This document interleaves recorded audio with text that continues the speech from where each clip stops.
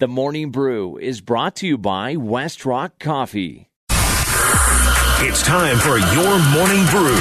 Grab a cup of Joe and get caught up on everything you need to know. Here's Schlereth and Evans. With Orlando Franklin sitting in. And how about these Avalanche?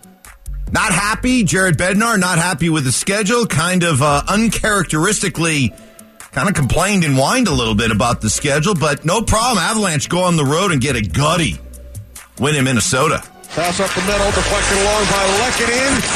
Score! 3-1. Colorado, McKinnon beats Fleury. Oh, I know you've been away for a couple weeks. Mixed feelings right now when it comes to the Avs. We're kind of getting to the point now where there's some urgency that's starting to kick in a little bit, and we've been giving them the benefit of the doubt. Hey, you know, you're the chance. It's a long season. We get all that. You've been banged up, but now there seems to be a little bit more pressure being applied by the fans to start looking more like the team we expect. Yeah, well, first of all, I have no problems with what Coach Bednar said about, the schedule, because he's right, to be honest with you. When you play a game and now another team is waiting for you in their city, they're at a little bit of an advantage. Anytime you have to jump on a plane, that causes inflammation. That causes you to be dehydrated. They're sitting there and trying to feed you liquids while you're on that plane. And if a team has got to spend a night in their bed, and their body's going to be in a little bit better shape than yours going into that. But I am exactly with you, Mike, when you talk about that urgency, because this team has lacked consistency all year. That's been the issue with this hockey team. Last year, when you have guys like Nas, you have Gabe Landeskog is playing the majority of that season. The consistency is there. Even though guys are in and out the lineup, the consistency of it, where you can rely on guys night in, night out, it's there. This year, it's been a rocky roller coaster ride as far as who's going to show up. Yes, we've had stands where Rantanen just went absolutely berserk. But do you remember before Rantanen going berserk, who we thought was going to have one of the best years in NHL history? Nichushkin, right? Yeah. Then there was times where we're like, where's Cale Makar? When is he going to get his first goal? Then we saw times where Nathan McKinnon came back from an injury and all of a sudden he's pressing and he's playing uncharacteristically. So the consistency of this hockey team has been lacking, and I'm hoping that they find that at this point, because if they do find it, they still are my favorite to win the Stanley Cup. Well, and that's the thing I like most about their situation right now, because Minnesota, there was a team that I'm sure they look at themselves, Wild fan looks at themselves as, hey, this is our year. This is the year we're ready to bounce, push through. They were home. They were rested. They were waiting for the Avs. They were revved up. They outshoot them 43-19, and they still lose. And that's why I'm really optimistic about the Avs getting back to the Stanley Cup Finals. Winning it, that's another debate, but at least getting back, because I look at the Western Conference, I don't sweat anybody, there's nobody out in that conference right now that I look at and say, I said it last year and I was right. Yeah. Fever. And just last thing I'll say on this, we also got to remember, they did win the Stanley Cup last year. When you win the Stanley Cup, there's a big target on your back now. And everybody is woke up and they're ready to go against you because they want to get that win against the reigning Stanley Cup championship. But is it time for the Avs to start matching some of that? Yes, absolutely. Next on the Morning Brew, the Nuggets go into the All-Star break, cruise into the All-Star break with a 118-109 win over Dallas. Dallas playing without Kyrie Irving. But interesting, before the game, Michael Malone was asked about his playoff rotation and the guys that will be in the playoff rotation. He left out Jeff Green. Well, Jeff must have got the message, because Green, in 26 minutes, scored 24 points. Well, I finally made a shot. Tonight. But my teammates found me. I just tried to play winning basketball, cut hard, run the floor, and my teammates found me.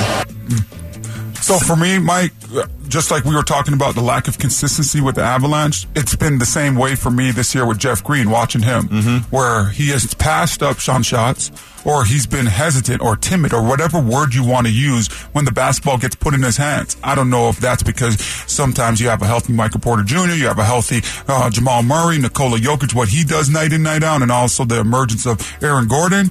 But Jeff Green needs to get a lot more comfortable with how his role on this basketball team and stop passing up the shots so many times that he has passed up in the past. Well, it's going to be tough because you get into the playoffs and coaches tend to shrink their rotations, and it's 8, maybe 9 deep, but with the way the playoffs are, you don't play back-to-back.